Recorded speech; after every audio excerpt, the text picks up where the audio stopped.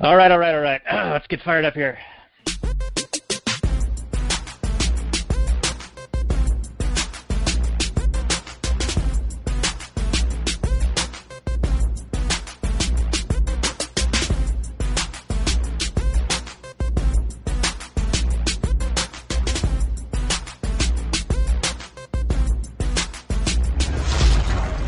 Maximum freedom.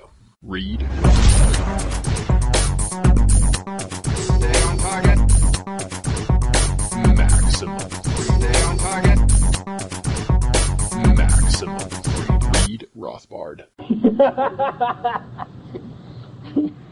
Well, hello and welcome to that Actual Anarchy podcast where we talk about movies from a Rothbardian and anarcho-capitalist perspective. Tonight is going to be episode 119 of the show, and the show notes and more will be found at actualanarchy.com/119. Tonight we have a special guest, Patrick McFarlane of the Liberty Weekly podcast. Looky here, we got ourselves a lawyer, and we got to do another lawyer movie. The last time he was on was for Liar Liar. This time it's My Cousin Vinny. He just saw it for the first time 3 weeks ago, and we were like, are you kidding me? You haven't seen this before? We got to do this episode, so here we are. And we'll introduce him again at the last night's portion of the show. But first, let's say hello to Robert for a moment. Hey, hey, everybody. How's it going? I think Glad this to be is going back. to be a fun one, I think. It might be. Patrick's had a few beers. Daniel's drinking some vino. I'm the only one without any enhancing liquids, unfortunately. I'm feeling kind of naked, but oh well. Yeah, a little bit left out. Well, maybe if people send us some Patreon funds, we can rectify that for a future episode, perhaps. Or if we got some kind of brewery sponsor, that'd be fantastic too. Oh, our friend from Anarcho Coffee just started another venture called Anarcho Beer. Ooh. And so maybe there's something in the offing. So people can check that out at anarchoinc.com. I was actually just featured on, I think, episode 10 of his podcast, and he was a guest for us on V is for Vendetta. And that was episode 101 of this show. So actualanarchy.com/101. You can hear some... Do you just remember that off the top of your head? Or are you looking at something? Now I remember things. I know stuff. That's incredible that you remember that, like super fine details. But we'll have conversations and you won't remember almost anything about whatever situation we're talking about. I have a very selective memory, Yes, just you like do. I have selective hearing, and my wife can attest to that. Yes. So that is for sure, for certain. Well, I'm certain that we should probably get into the last night's portion. What do you say? Okay, fine. All right, fine, I will. Here we go, everyone.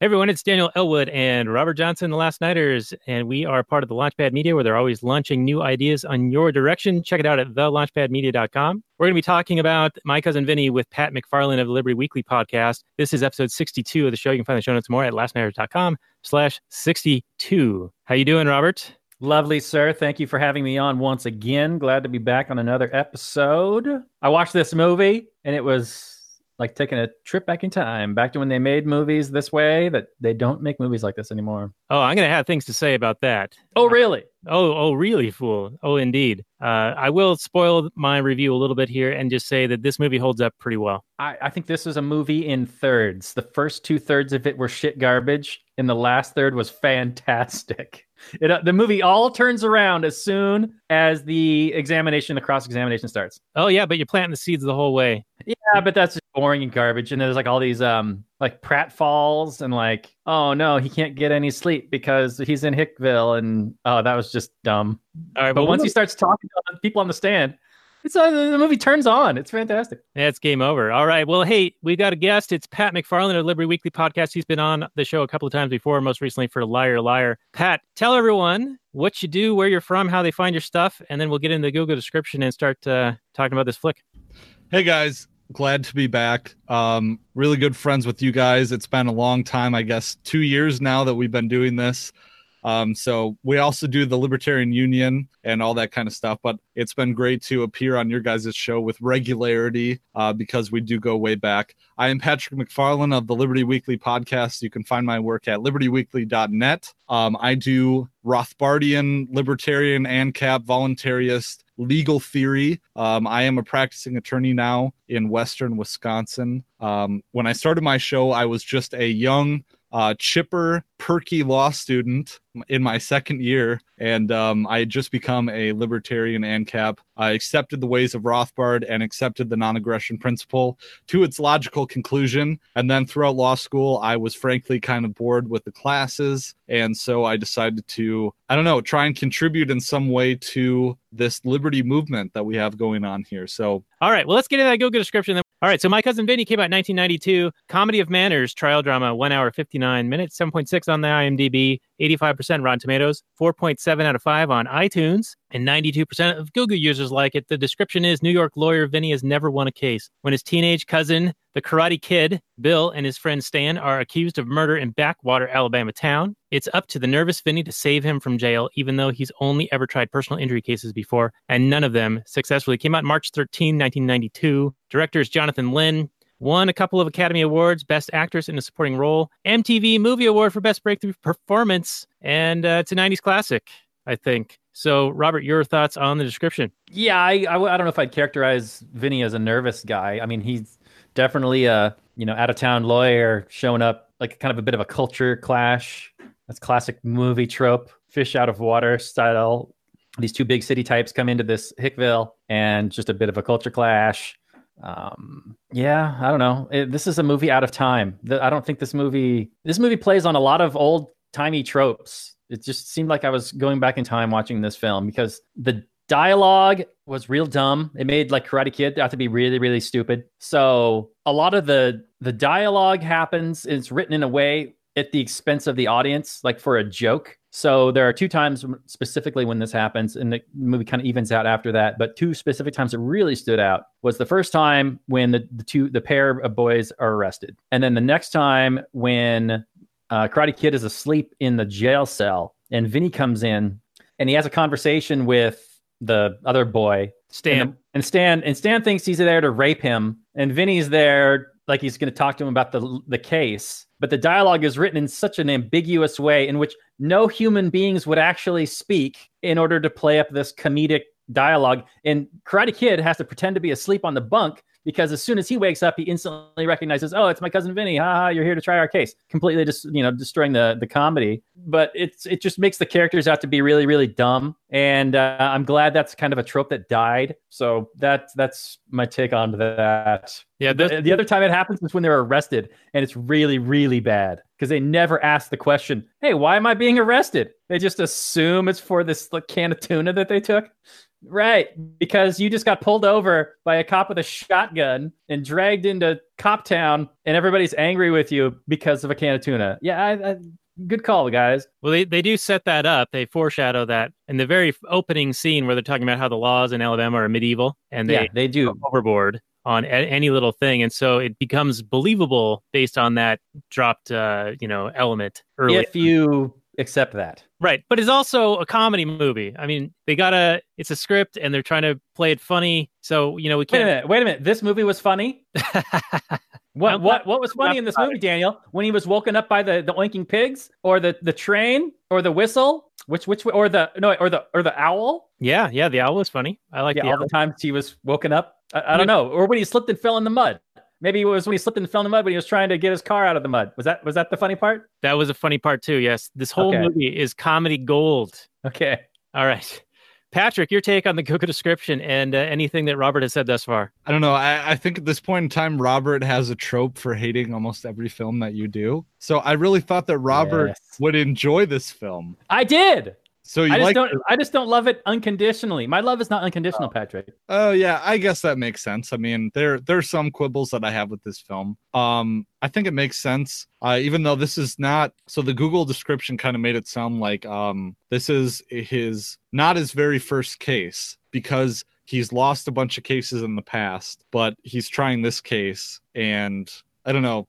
It didn't make sense in the Google description that this would be his first case. Not really a big deal, but I don't know I've never heard of anyone having 6 tries at the bar exam and not passing. Most people give up after 3 or 4.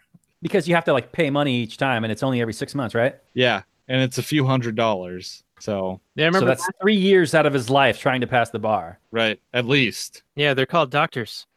No, literally.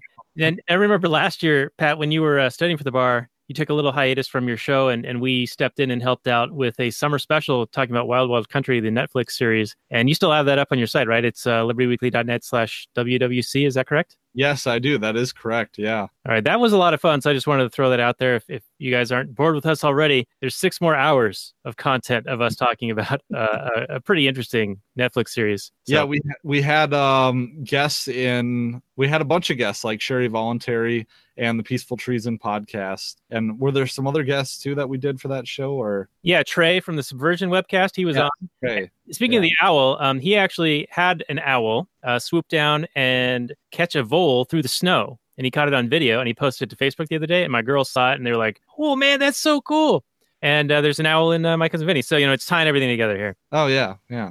Layers here. The world is a circle. Excellent. So let's talk about the beginning of the film. Yeah, I want to talk So about the two boys. Yeah, let's talk about the beginning, Daniel. You want to talk about it? I want to go before you're going to go, though. Here. Oh, okay. You set me up, and I'll knock it down. All right. So the very, very open, they're in this car speeding down the highway, and they pass a vehicle in a no passing zone, blind rise. They can't see. They could have killed somebody head-on collision, and it totally would have been their fault. Movie's over. They're guilty. They actually did murder somebody through negligence.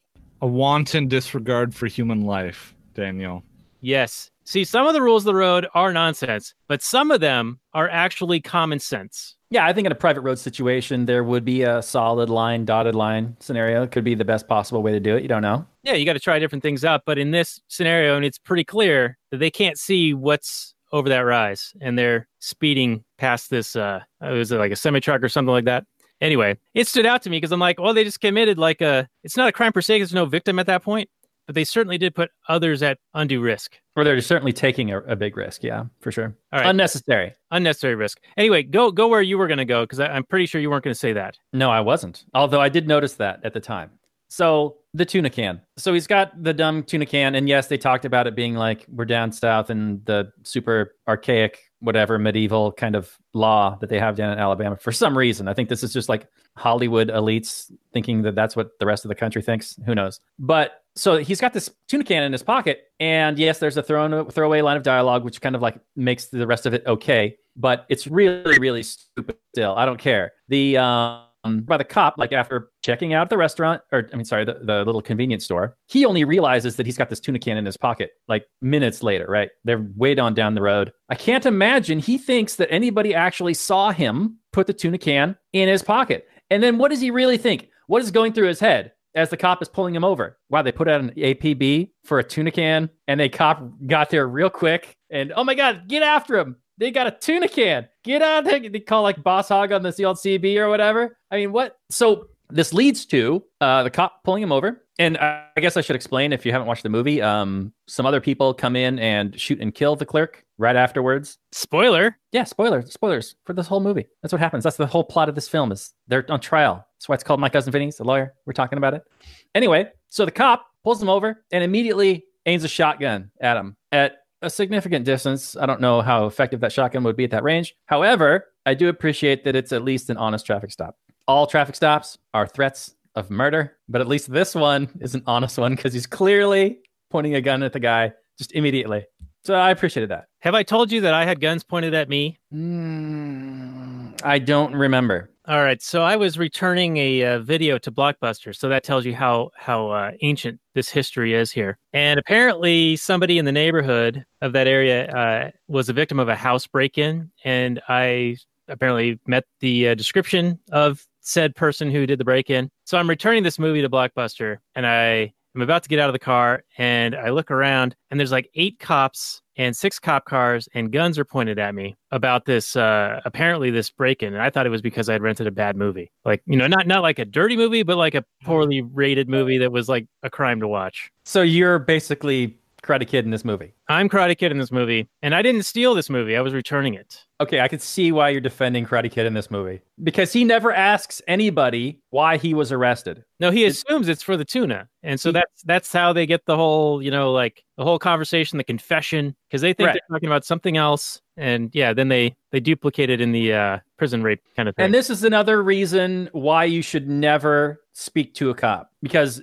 dumbass Karate Kid just repeats that he shot the clerk. I shot the clerk? Yeah, you shot the clerk. I shot the clerk? I shot the sheriff. And He should have had old Patty McFarlane there talking for him, not incriminating his client. Well, dude has to know that his Miranda rights, and I believe at this time Miranda, I just looked at it. Miranda was an earlier case. So Miranda was decided before 1991 or whatever. So Miranda states that if you're in custodial interrogation, you have a right to remain silent. This is pretty well known by a lot of people, at least in terms of film and Law and Order, SVU and Law and Order, which I don't enjoy watching. But a really good criminal defense attorney that I know says that he likes watching it because they actually get things somewhat right. They actually do address this early in the interrogation. The sheriff says to LaRusso, you do waive your rights at this point, and he says yes. Oh, okay. Yeah, I had forgotten about that. So he did waive his rights. What an idiot. That's one of the biggest things. I mean, you'd be surprised. As part of my constitutional crim pro class, we watched a lot of Cops and The First 48, which is a really good show. And you'd be surprised by the amount of people that openly give consent to the police to search their car. They openly give consent to police to enter their apartment. And because these brain damaged people think that, oh, well, if you have nothing to hide, then, you must be innocent. So if you display to police that you have nothing to hide, then they're going to treat you as being innocent. Well, no, they're not going to trust you. They're going to go through your possessions and find your meth pipe. That's just what's going to happen. So don't talk to police. Don't give them any leeway in that sense. I mean, ask for your lawyer and exercise your Fifth Amendment right. It's not hard. Yeah, I think a lot of people go with the authority, like, and this is maybe a subconscious thing, like they're wearing a uniform and they're told that the police are the authority. I mean, you could get people to agree to something just by having a clipboard and a lab coat. Like they do that in the Milgram experiment. Right.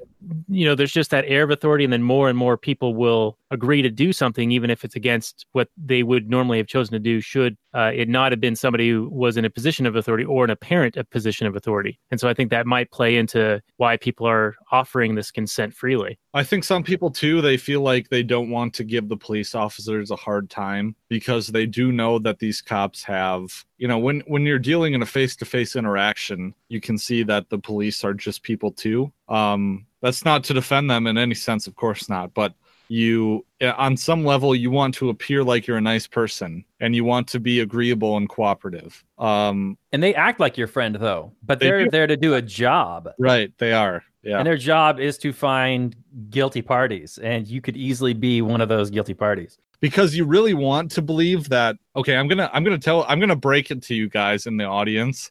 Is that as libertarians, we want to believe that everyone is, on some level, we're idealists, and we really want to believe that everyone is innocent, and that in the eyes of the state, there's not in the eyes of the state, but in libertarian terms, it's the individual versus the state. But in reality, what I've seen most often is that I'm representing people who are guilty as sin of actual NAP violations here. And they are involved with drugs, yes, and maybe their involvement with drugs and the state's persecution of drugs has caused their criminality in some way. But I'm telling you from a public defender standpoint that most of the people that I represent are guilty people, and it's hard to represent them because they are just welfare rats, or they are people who have actually stolen things from people. Yes, they've been convicted of victimless crimes like drugs in some senses, in some charges, but a lot of it is actual NAP violation crimes. And that's what makes it so difficult, because you get in situations with, prosecutors like that. They're so vehemently against, people who they see as criminals and this criminal element. And that criminal element exists, but on some level it's justified. And I know we're really straying from the film here, but this is the reality. Are you insulting the integrity of this show, Patrick? I don't know.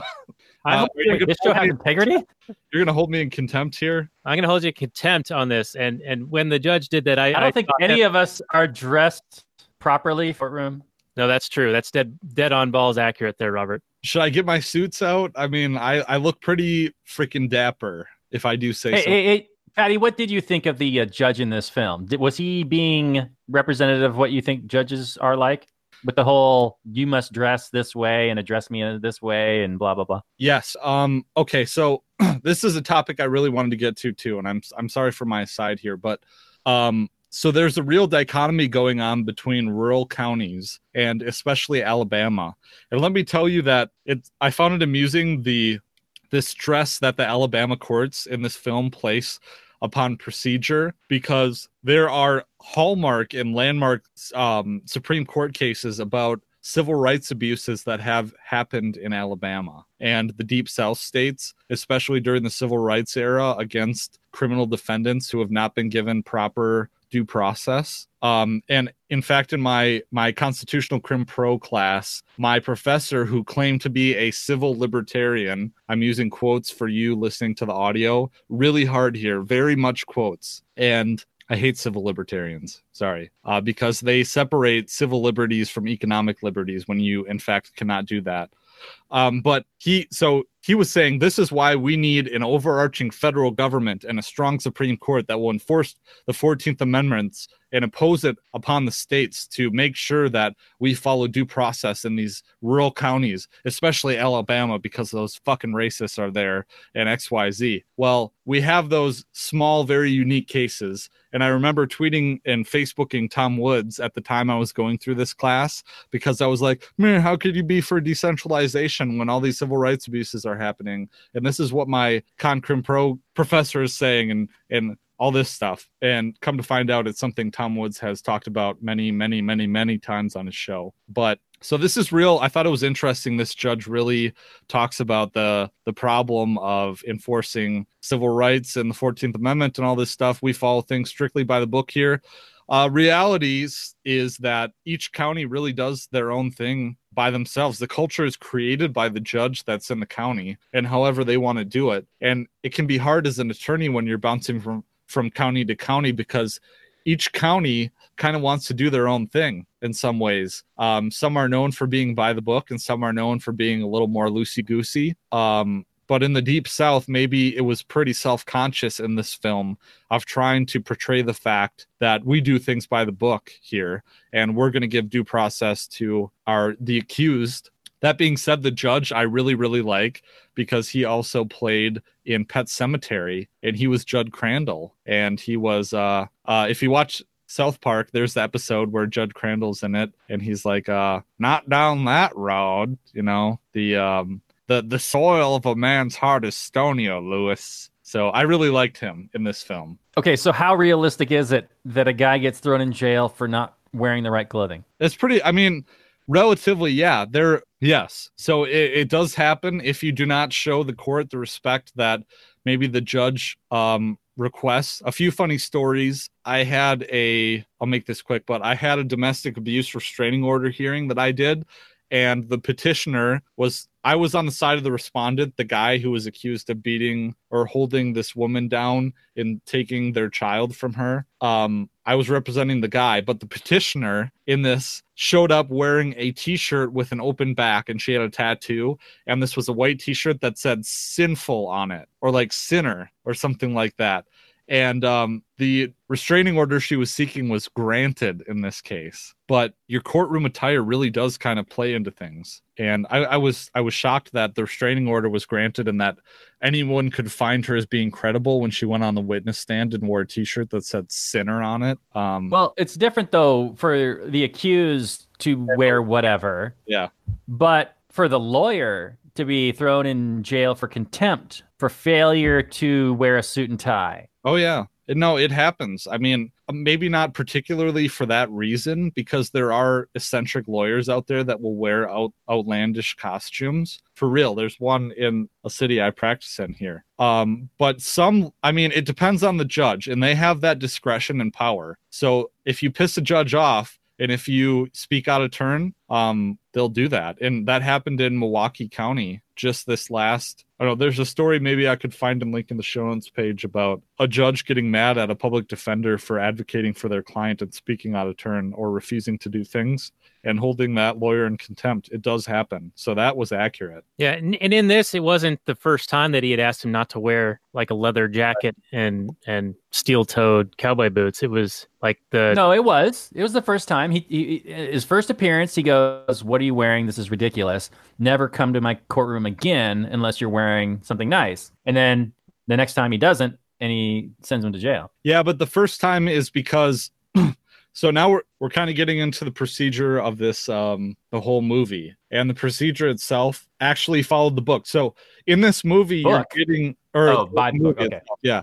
But in this movie, you're really getting double sides because a lot of it is ridiculously not rooted in fact, but other parts are pretty accurate. So there's a strict criminal procedure that happens. The first, you have your initial appearance, in which case you are served the summons and complaint, or the complaint in this case, in a criminal file, and it outlines the counts, the laws that you are alleged to have broken. It alleges the penalties and the factual basis and the elements that the state has to prove in order to convict you of it. But you get the point. So Now, a lot of this film is Vinny kind of learning the ropes about how to try a case, because he's never really done anything like this before. And at one point, he concocts this kind of scheme to go hunting with the other prosecutor to try and get his notes on the case or get all the information he has, because he has no idea that like discovery is a thing and he has to. And actually, Marissa Tomei has to inform him that, yeah, if you even knew the slightest bit about law, you would know that. So how realistic is it that he doesn't know that there's discovery and sharing of discovery information is a thing? Yeah, I mean, that is something. Okay, so there's a point at which she has bailed him out from being in contempt. And let me tell you, there's a difference between being in jail and being in prison, right? If you're in contempt, there is a county jail in every single county. People go to jail when they're serving sentences that are less than a year, and people go to prison when they're serving sentences longer than a year. And it seems that every time that we cut to a different scene, the accused are in prison, in that they are going to prison. Well, that's not the case at all. If you are waiting trial or anything like that, you go to jail. If you're in contempt of court, you go to jail. But when she's picking him up from jail, he's saying, yeah, we didn't learn about procedure in law school. We only learned about, precedent or case law or the theory of certain legal doctrines. That's pretty true. However, you do learn some procedure, not enough to maybe have a functional knowledge where you could go into court and actually be a good attorney. But I mean, that's what you get from interning at different public defender offices or clerking for a different firm. But yeah, in terms of actual procedure, you don't learn that much, but you learn enough to know that you have to make a discovery demand. All right, I have a few things to interject. Number one, they address why they're not in jail, and it's because of budget cuts and the jail's like condemned or something, so they have to use the prison instead. Okay, yeah. That's part of the script. The other thing was we were talking about how Vinny was dressed, and later on in the film, his dress or his dress clothes get covered in mud because, we get that kernel of hilarious comedy scene. The Positronic axle action, right? The one wheel spinning. So that's a foreshadow. But he has to go and get this kind of ridiculous suit. The pimp suit.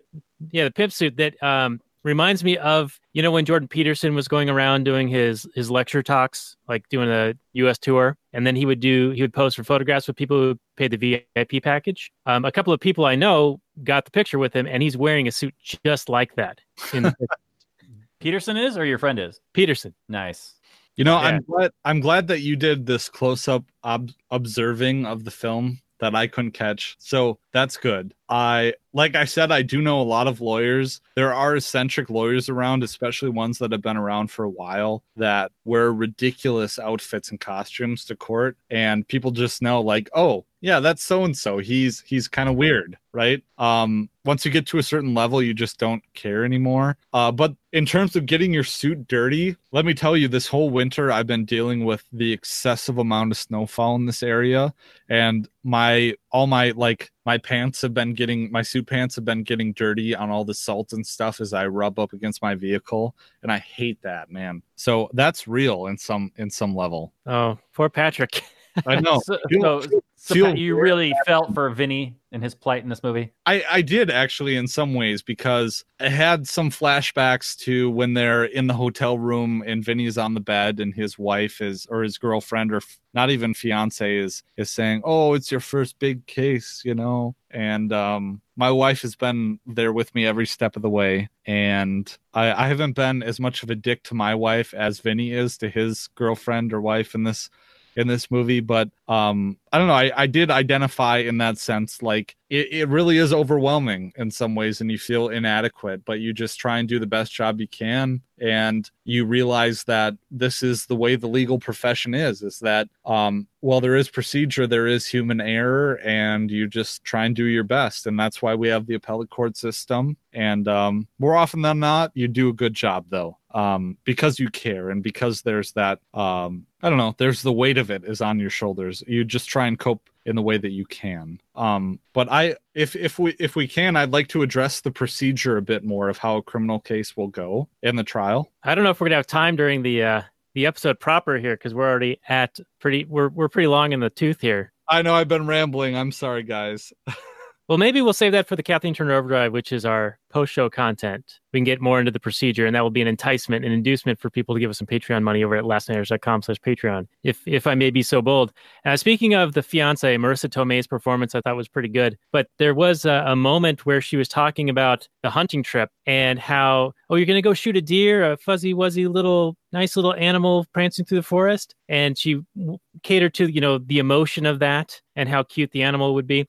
But it reminded me a lot of, there's a Rothbard lecture on conservation, and he's talking about how we get a lot of the environmentalist policy from New York intellectuals who've never been out in the forest and never have seen a deer, but they're the ones making these decisions for what needs to be protected or whatever. It's their aesthetics that they want to impose on everyone else, but not at their own expense. Like if they wanted to go out and buy the tundra and save the caribou, they could go out and buy it, but they're not willing to do that. They want to force it through law and through extortion to get those things put into motion to please their aesthetic. That is something that they're never going to go see and never going to be a party to. So just want to throw that in there because, well, yeah, I mean, a lot of that is, intellectuals virtue signaling about how much they care about things and have causes because they're bored, I suppose. And some people actually do really care, of course, about the animals and whatnot. But yeah, it's always at the expense of the others. It reminds me of that scene in Dumb and Dumber where they go and they're talking about, I think, the owls. Is that right? Yeah. Have a benefit for the owls. Nice pair of hooters. Yeah.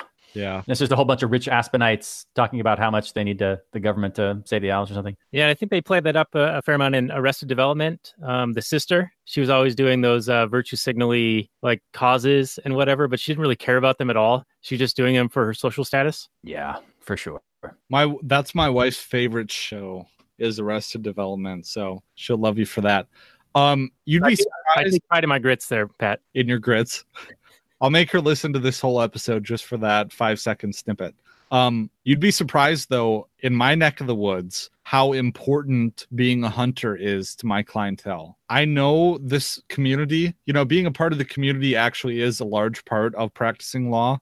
I know this community, and I know that it's important to people around here to be a hunter. And I am a hunter. I've hunted from being a young child all up until the present day, but it is very important. Some people won't trust you unless you can connect with them on that level. And so, I'm sure Alabama is kind of the same, but that is a very important part of being a small town practitioner. And one of the big themes in this film is the difference between the small town legal practice and the big city legal practice. And I think that people in small towns, depending on the culture, the judge in the county, the lawyers too, can really compete and throw down with lawyers from the big cities, even though they tend to be a bit more specialized. But I'm going to implore you guys to make this episode a bit longer because I have so much more to say if I haven't been ranting incoherently too much.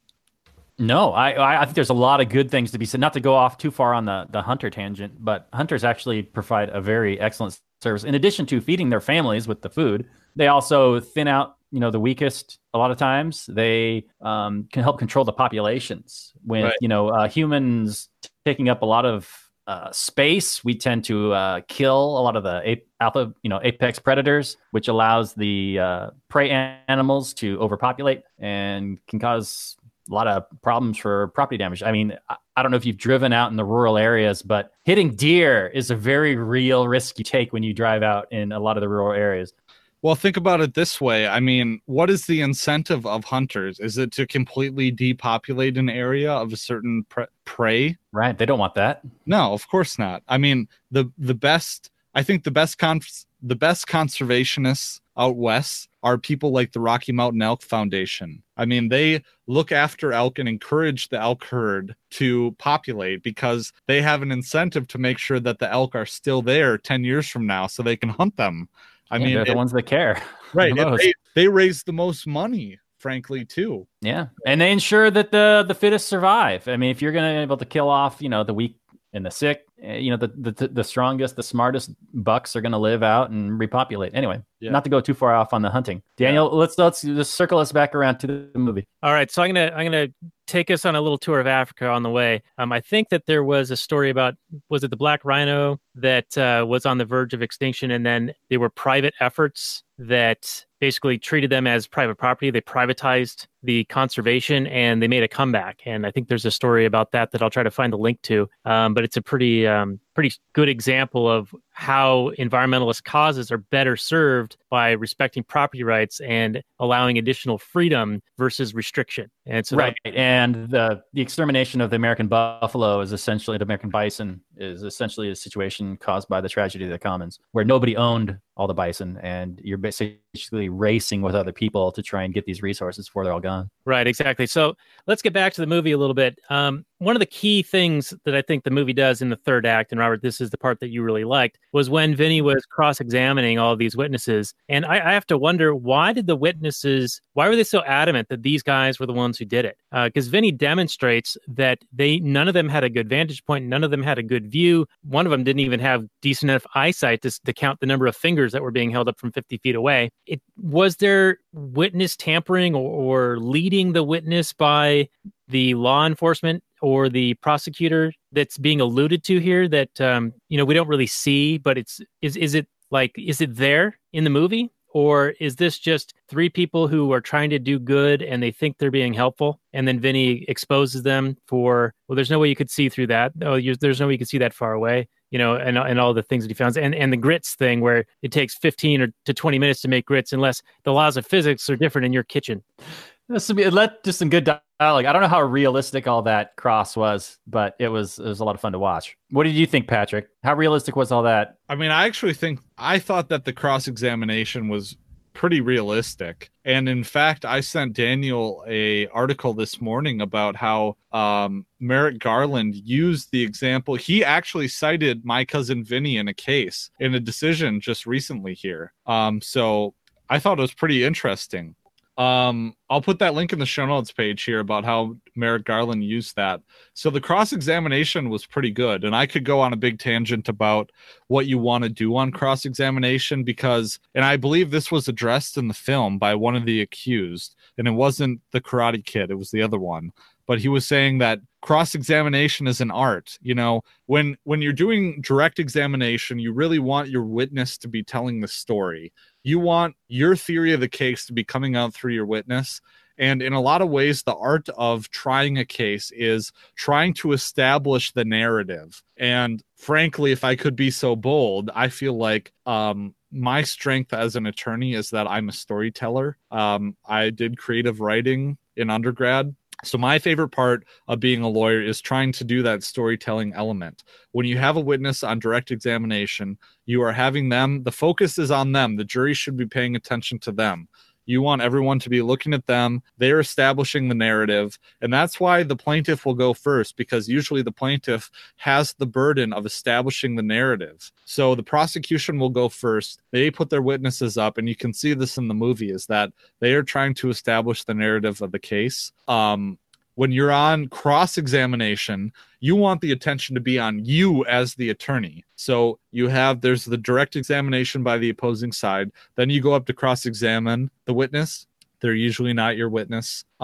You are trying to elicit things from them. You're trying to extract things from them. So there is and this is alluded to in the film too, is that you want to know the answers to the questions that you're asking. And it is a Socratic examination of whoever is on the witness stand. So you want to walk them into logical traps. And specifically, as it happens in this movie, My Cousin Vinny, is that Vinny wants to go in and nail down this timeline of how long it takes to cook grits. You have to logically walk them into a trap and illustrate why they are wrong and why what they testified to on direct examination cannot possibly be true. And what you do with that is that you get them to agree to things along the way, and then all of a sudden, like, so you try and be a friend to them and act like you are leading them in a path that is advantageous to themselves, get them to agree to every step along the way, and then bam,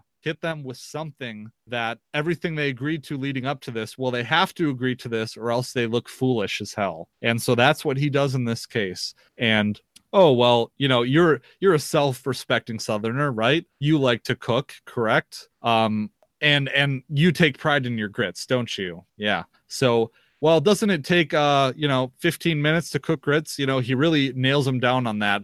And in this time span, you couldn't possibly have noticed this. So were you lying when you gave your testimony on direct, or are you lying right now to me? And it's masterfully done. I think there are other things that, you know, I'll address in the next few minutes about how this movie gets things wrong. But in this specific case, I mean, it was good enough for Merrick Garland to cite in one of his decisions. Yeah, I think that this was an interesting situation because I think, eyewitnesses, if you look at any like psychological studies, they're notoriously terrible at recalling things. And the weight that seems to be given them, at least in media tropes and Hollywood movies and TV shows, it's almost like sacrosanct that you've got an eyewitness. But I mean, they're wrong like so much of the time. Like over half the time. I think the numbers are probably like 70 to 80% of the time that they're wrong about very, very specific, elements of the details. And in this case with the grits, I wouldn't be surprised if the guy making the grits truly believed it was 5 minutes had elapsed and he just didn't think about it. Because, I mean, how many times are you caught in doing something and you're focused on it and all of a sudden it's an hour later or whatever? You know, the concept of time, to borrow from So I Married an Axe Murderer, you know, the guy's like flying by instruments. He has no concept of time. People are like that. They don't have a concept of time when it comes down to it, unless you're like actually remembering looking at a clock and logging it in your head somehow. So it's almost like he was revealing to the witness, well, yeah, you're actually wrong, whether you think you are or you thought you were or not. I'm demonstrating to you that you are. So it's like a revealed discovering that he's wrong. So I think that's a little bit different than are you lying now or are you lying then? It's more of like, you know, if we really take this apart, here's what really happened. I think you're right too, but I think there's also an inclination on behalf of the witnesses that they feel like it's the same thing with juries, right? I mean, they feel like they want to help with the case and they feel like they have something to say. They really are convinced that they're right. But yeah, so I think you are right. Yeah, it's not necessarily a nefarious intent on behalf of the witness. It's a helpfulness that they want to have. But as an attorney, you're really trying to directly to the root attack their credibility. So are you lying now or were you lying then? I mean, you really want to make it black and white for the jury. And in the jury sense, too, they really want to feel like they're helping. But from the witness's standpoint, I mean, I took a wrongful convictions class with the director of the Minnesota Innocence Project, and eyewitness identifications are like 70 to 80% of the things that are overturned. They're so like Robert was saying, they're so unreliable. It's just ridiculous. The mind and the way that memory works is that it's not finite. It's not determinate. You can't, I mean, it changes and it's so susceptible to suggestion too. Yeah, the famous study that I remember was that the subjects are told to watch this video and count the number of times like a ball is juggled or bounces. And the demonstrators like have a guy in a gorilla suit, like walk through the scene. And then they ask the subjects later, like, how many times did the ball bounce? Oh, which direction did the gorilla walk in from? What gorilla? No one saw the gorilla. Yeah, so these witnesses in this film seem weak to me, but I don't know. I mean, maybe on firstly, talking to them, they seem stronger. It seems to me that if I was the prosecutor, though, I would want to present my strongest case, like my ironclad case. You don't want to have too many witnesses, and then maybe some of these witnesses are weak. I don't know if it's a question of, quality over quantity, or sometimes you just want to barrage them with quantity. But every further witness you add, you're just allowing the defense to poke more holes, find more holes. So would it be like the prosecutor is really responsible for finding these best witnesses, right? Because you don't want to just throw up some blind guy on the stand, but that's exactly what this prosecutor does in this film. But is that because that's all he has? Or is he just like negligent? Because it seems like Vinny just destroyed all the prosecutor's witnesses, like easily, which you would think that the prosecutor himself would investigate his own witnesses to make sure that they're going to be strong on the stand and hold up under cross. But it doesn't seem like it seems like it was more played up for the film in this case. What do you think about any of that, Patrick? So in this case, I would expect that the prosecutor only has 2 or 3 witnesses that actually saw the event. So he's going to bring all of them that he can. And if he has a witness that can't see very well, you know, that's all I have. I'm going to put him up on the stand. And on some level, I would like to believe that prosecutors believe in the process of trying a case. Speaking of process, my one last thing to talk about in this movie that I thought was absolutely ridiculous. When I saw this, it was my one thing. And I was like, bull fucking shit. Screw you and the horse you rode in on. So the prosecutor produces this surprise scientific evidence guy, this witness, who testifies to the tire tracks and that they match the, car and whatever. And Vinny objects and he says, hey, I haven't had time to vet this guy, to produce my own witness, to even examine the veracity of his claims. I need some kind of, alert, like warning ahead of time. And you're just springing this on me. You can't just allow this right now. There's no way. And the court and the judge is just like, all right, I allow it. Tough shit. What kind of, is this real? Can the judge just be like, I allow it. I don't care. Vinny or Gallo or whatever his name is, he has, in the beginning, his girlfriend finds out that, okay, you're entitled to discovery. There's these things you have to know. Okay, in the real world, before you go to trial, there are no surprises at trial. So as it goes to the actual the movie, the timeline as it takes place in this film is so advanced, because unless your client makes a speedy trial demand, which in which case a speedy trial could take place within a certain time limit, like 30 days. But these trials, these criminal cases take place over the span of months and months and years. So you're not years, but sometimes years. But you're trying to really make all these motions and nail down the testimony and get everything so there are no surprises at trial.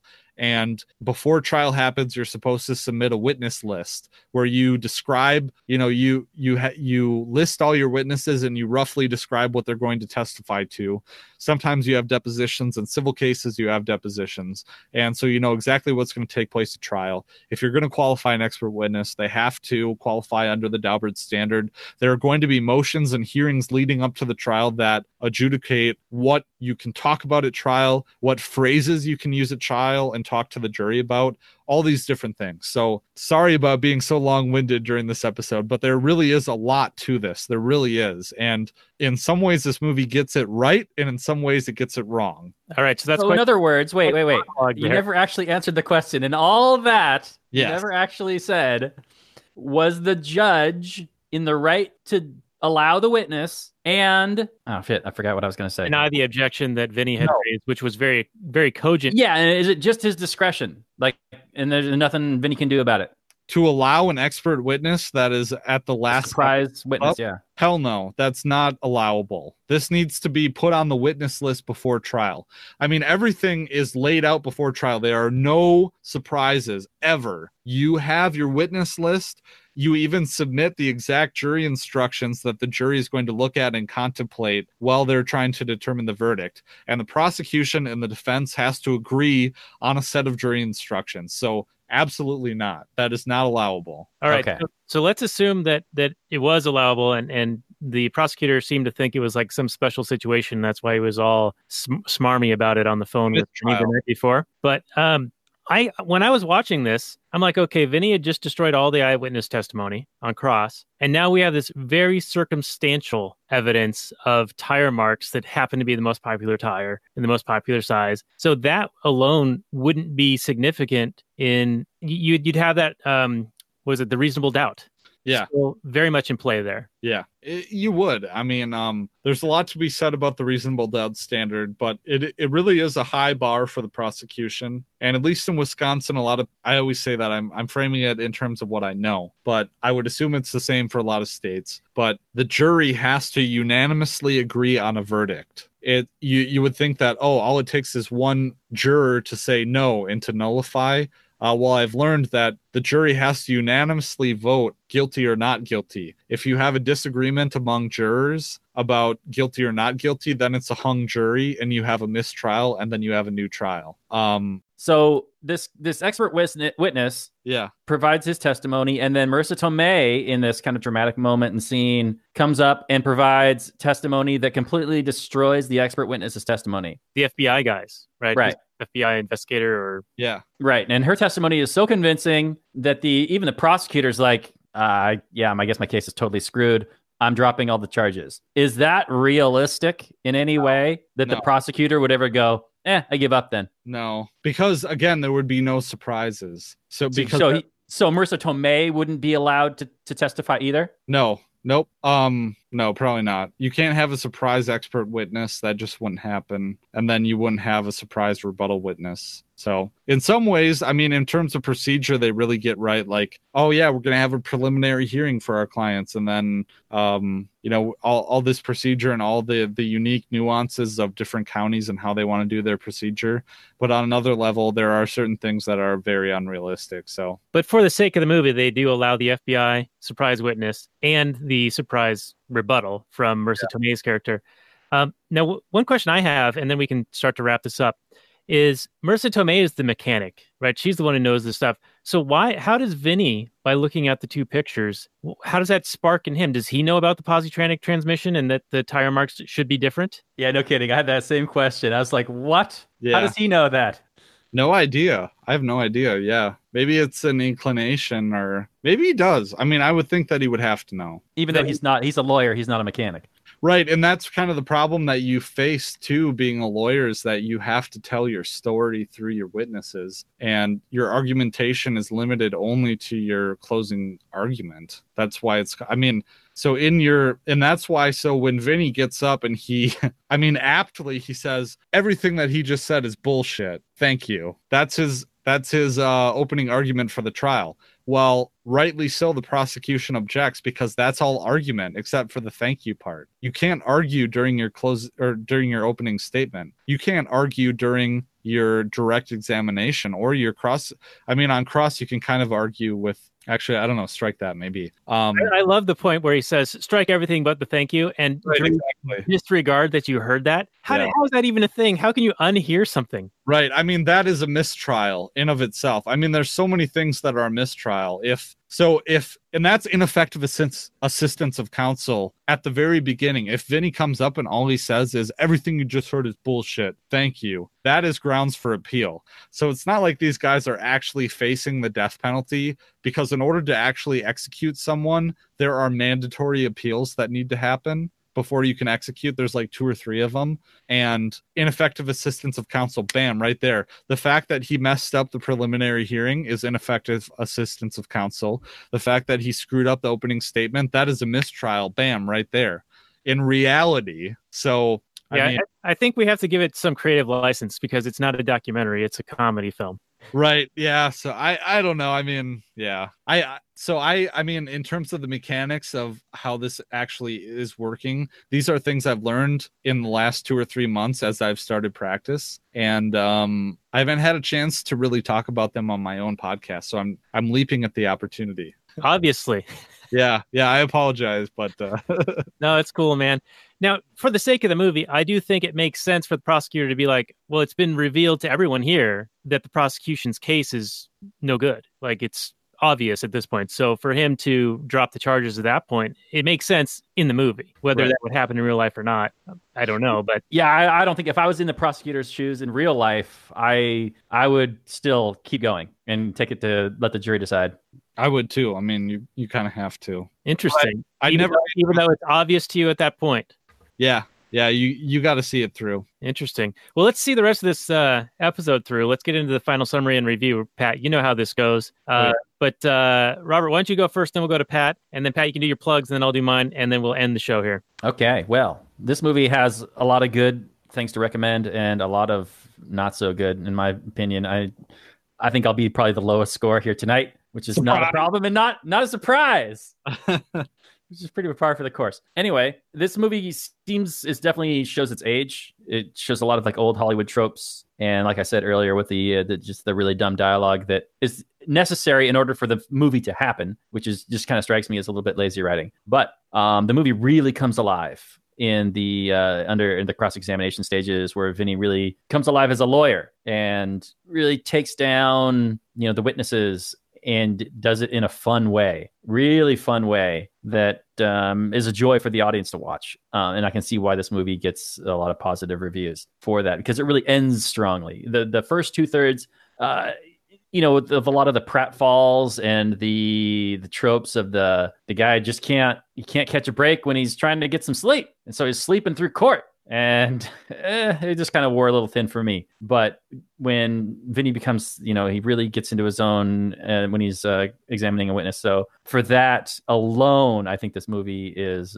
recommendable. Tomei is good. I can see why she probably got the Best Supporting Actress nomination. I don't know. Did she win? I'm not sure. I forget. She won, yes. Okay, so she won. I don't know if she should have won, but I don't know what she was up against. Anyway, who cares about the Oscars? Otherwise, it's an old 90s movie. I don't know what else to say. It's I would say this is like a 6.2. That's my rating, 6.2. It's positive, but it's not like, I mean, we spent the past hour and a half probably picking it apart. So yeah, super long episode here. So 6.2 for Robert. How about you, Pat?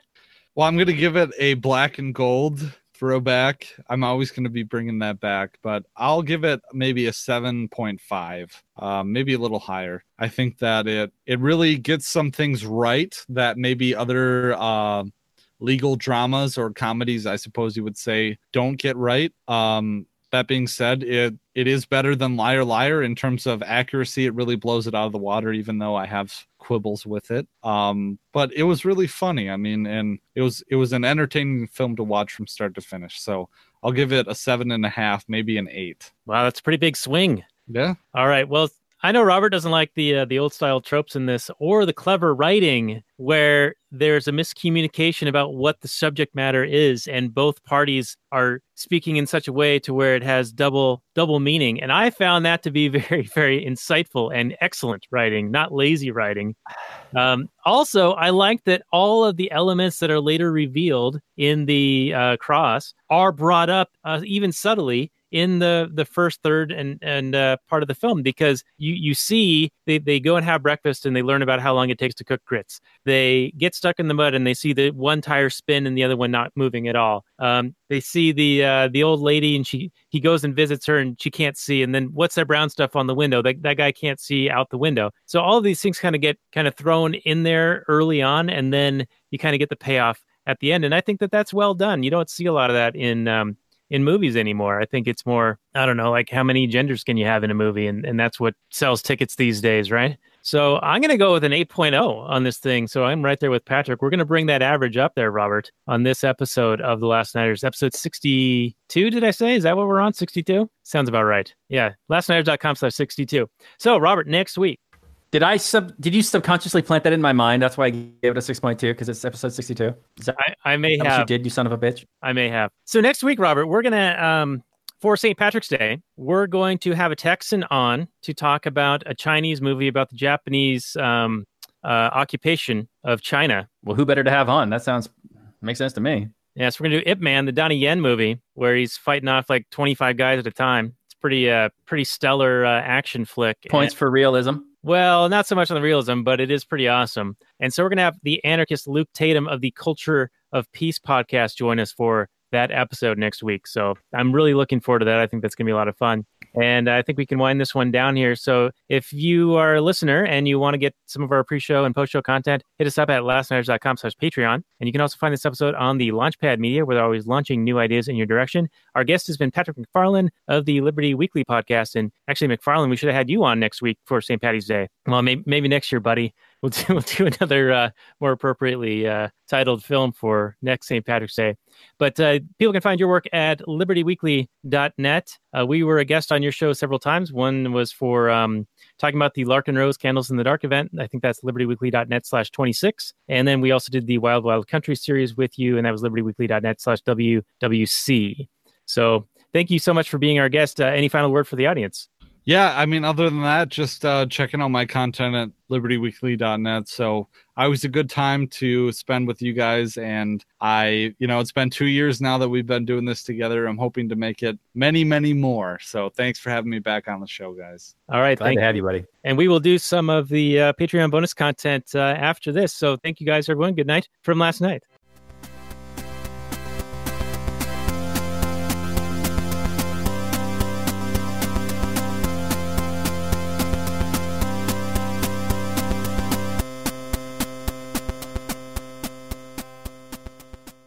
All right, and before we get to that Kathleen Turner Overdrive, we do have a few more moments of the Actual Anarchy podcast, even though we've already supersized this episode. We've been recording for well over an hour and a half of showtime. I will shorten it up a little bit in the editing process. I might cut out some of the monologues and move them to some of the bonus content there, Pat. Sorry, we got to keep this thing popping and moving, right? You bastard.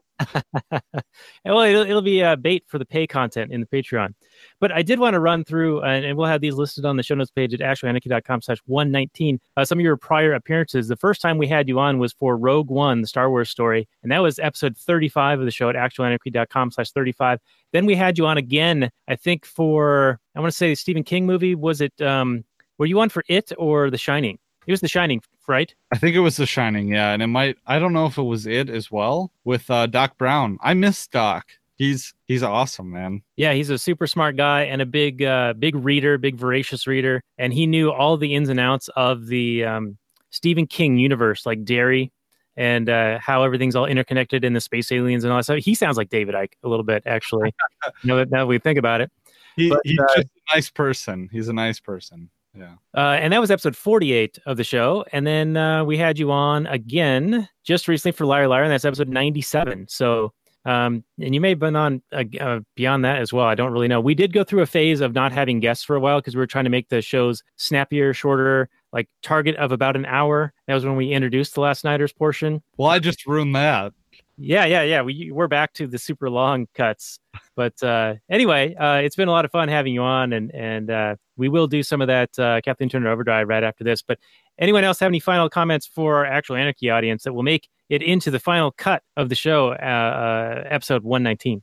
Thanks for tuning in, everybody. It's been our pleasure to bring you another episode of the fantastic Actual Anarchy podcast. Come on back next week. Patrick, what were we going to say before I cut you off? Oh, no worries. I was just going to say that the cross-examination, again, if I could reiterate, was cited by Merrick Garland in an actual, not Supreme Court, but a court opinion about a good cross-examination. You always want to know what the answer to the question is that you're asking. And Vinny knew that. He did. Yeah, you don't want any surprises, right? No surprises on the witness stand. Yep. It's a double-edged sword when you're doing cross, because you need to know what the witness is going to say. All right. Very good advice. And the final advice we're going to have for the Actual Anarchy podcast. So episode 119, everyone, check out the show notes and more at actualanarchy.com/119. Thank you very much. And maximum freedom. Have a good night.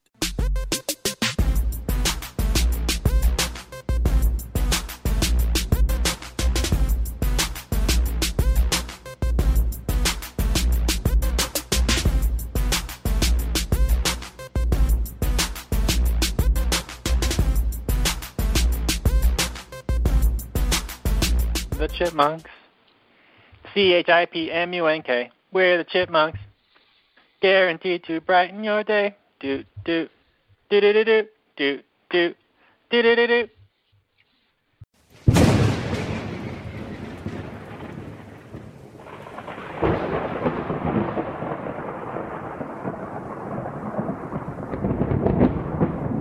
In 2017, the Libertarian Union was formed. Finally, the average Joe Libertarian could find a thriving community of independent podcasters and content providers, all in one convenient location. At Libertarian Union, we'll always have the latest news, interviews, discussions, and even movie reviews.